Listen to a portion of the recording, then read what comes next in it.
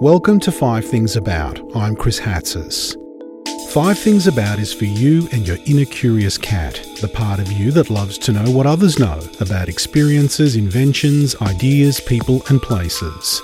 Today we explore 5 things about type 2 diabetes. Type 2 diabetes affects 1.2 million Australian adults and 400 million people globally. But those figures are rising fast, and there's an urgent need to develop new approaches to treat people with this disease. Professor Matthew Watt is head of the Department of Physiology, School of Biomedical Sciences at the University of Melbourne. Matthew Watt and his team have stumbled across a key liver protein that reduces blood glucose levels. This discovery could lead to more effective diabetes drugs, and a re-engineering of this protein would be an improvement of current treatments. Dr. Andy Horvath sat down for a chat with Professor Matthew Watt.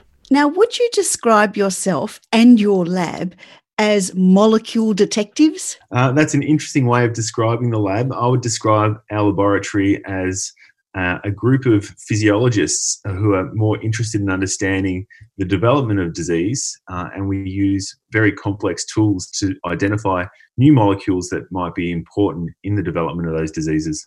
What's one of the diseases your lab is actually investigating? One of our primary focuses is type 2 diabetes. So our interest is really in understanding how the complications or how the preceding factors that lead to diabetes do in fact develop. Now, what I mean by that is that type 2 diabetes occurs through 2 major dysfunctions in our body. The first is resistance to the effects of insulin. And that's important because insulin promotes the uptake of glucose into cells to maintain blood glucose levels. And the second defect is an inability to produce sufficient amounts of insulin in the body. We're particularly interested in the first point. So how do cells become resistant to the actions of insulin? Okay, so let's start with diabetes.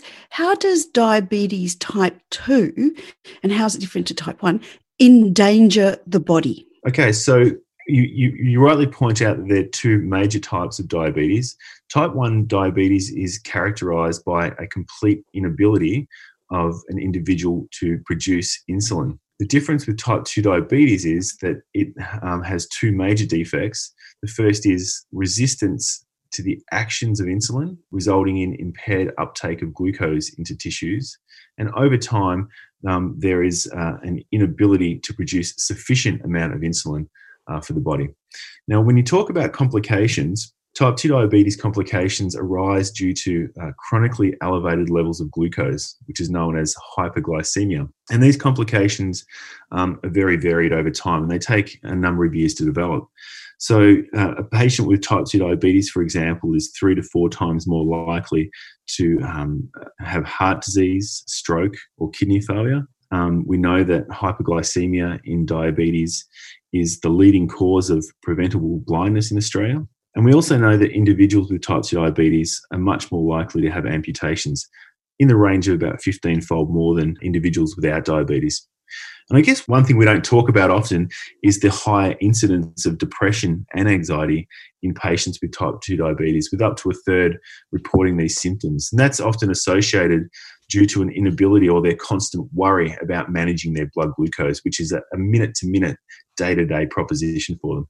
What's the actual incidence of type 2 diabetes? It's risen over the past decades, hasn't it? What is it per capita?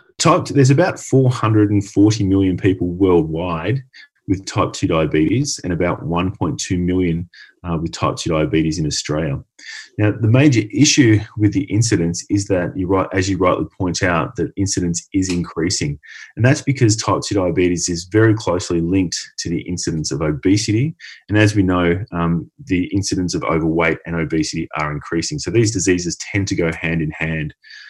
So it's becoming such an issue that it's now predicted that type 2 diabetes may reach somewhere in the vicinity of 700 million people worldwide by 2045. You've stumbled across something in your lab that may actually open doors to a new type of diabetes drug. How did you stumble upon it, and what is it? We're super excited by the discovery of a protein called SMOC1. I won't tell you the full name because it's long and confusing.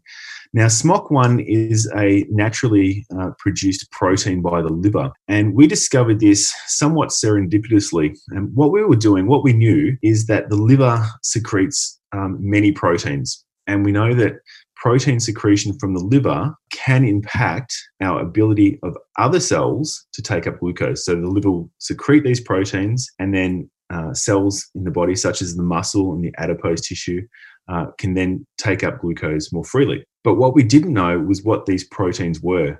So we embarked on a very large-scale study trying to identify all the proteins that are secreted by the liver, and then trying to understand which one of those proteins might in fact help other cells take up glucose in the body. In doing this, we discovered the SMOC1 protein, and that led to a wonderful journey from there, trying to identify how SMOC1 works and whether we can use that as a therapeutic agent for the treatment of type 2 diabetes. I know the molecule is called SMOC1, but I need to know what it stands for. Okay, Andy, this is a confusing one. It's called Spark-Related Modular Calcium Binding Protein 1. That's why we call it SMOC1. Okay, sounds like it's a kindergarten clothing item. I've got no comment. Now, you did these studies in mice. So the SMOC1 protein is a mouse liver protein that seems to lower the blood glucose. Will it translate to humans? Absolutely, and it's a very good question. And it's a very important question, Andy, that you ask with respect to all discoveries that we make in biomedical science. Is this relevant to human populations? In this case, we know that SMOC1 is indeed produced by the liver in human patients. And we also know that the levels of SMOC1 protein are reduced in the blood of individuals that have prediabetes.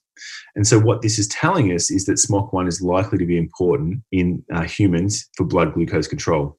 What we also know is that when we make a version of human SMOC1 and we treat human liver cells with that SMOC1 can work by improving the ability of those cells not to secrete glucose. So it's effective in human cells. So we're very bullish about the prospect of SMOC1 being a viable therapy for patients with type 2 diabetes. Okay, so if we engineer a drug that is based on this particular protein, doesn't elevating the levels of one other molecule put other things out of balance? Like, could it have knock-on effects? Yeah, that's another great question. And one of the biggest issues that you face with drug development is safety. So you need to make sure not only that your drug is effective, but that your drug is safe.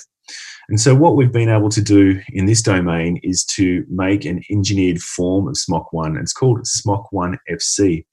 And in really simple terms, what we can do is we can increase the life of the SMOC1 protein in the blood. So typically SMOC1 will be cleared from your bloodstream within, say, half an hour to an hour. And this wouldn't be overly effective as a treatment. What we can do is add this FC to make SMOC1 FC to increase the life of the protein so it's effective for longer. Now, what we've seen in these studies so far is that this SMOC1 FC can improve glucose levels or can lower glucose levels in type 2 diabetic mice. We also show that the SMOC1 FC can lower fat levels in the livers of these mice, which is a good thing, and it can reduce cholesterol. So far, we haven't found any what we would describe as off-target effects of SMOC1.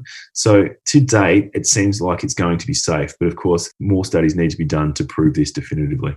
This is exciting because it could go in any direction, couldn't it? You're right. So we're sort of at the crossroads. So we've done 4 to 5, probably 6 years of work to get to this point now where we are supremely confident that SMOC1 can be used to treat diabetes in mouse models. That's unequivocal.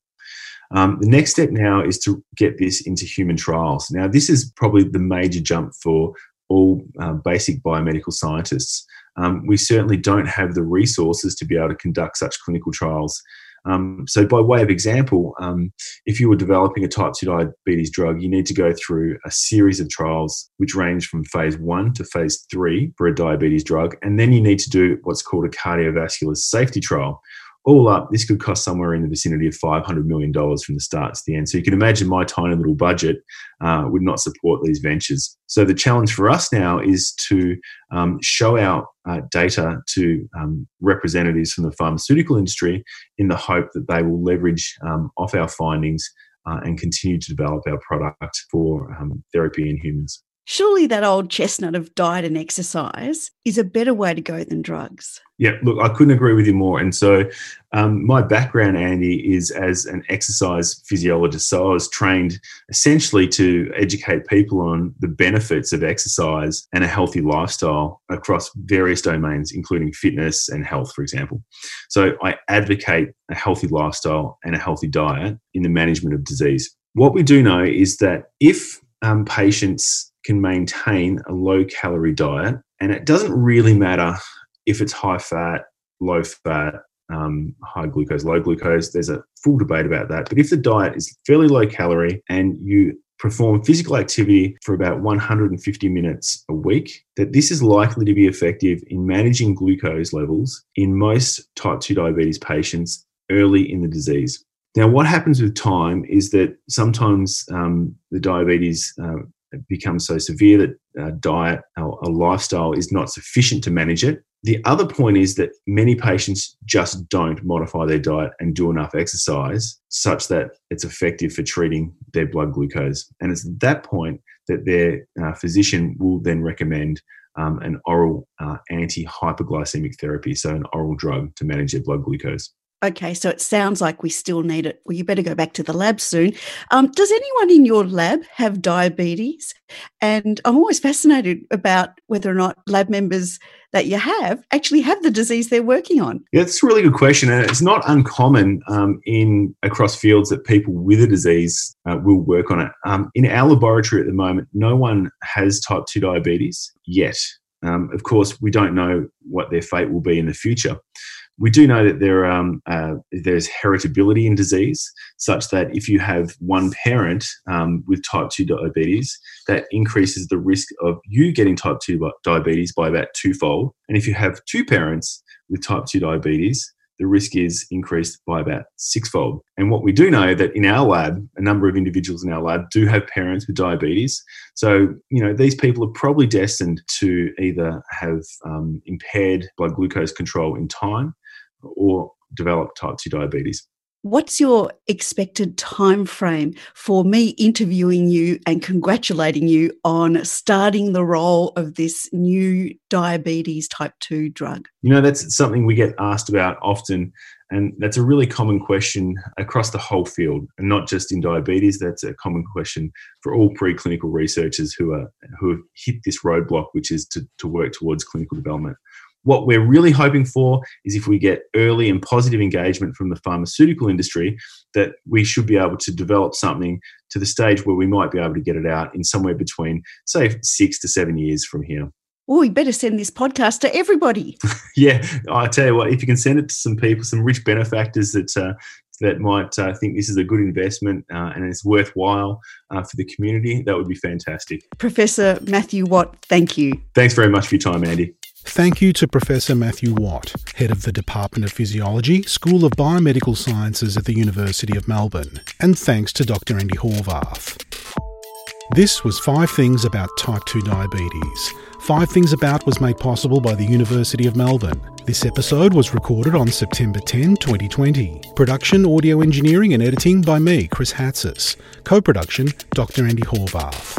5 Things About is licensed under Creative Commons Copyright 2020, the University of Melbourne. I'm Chris Hatzis. Join us again next time for another 5 Things About.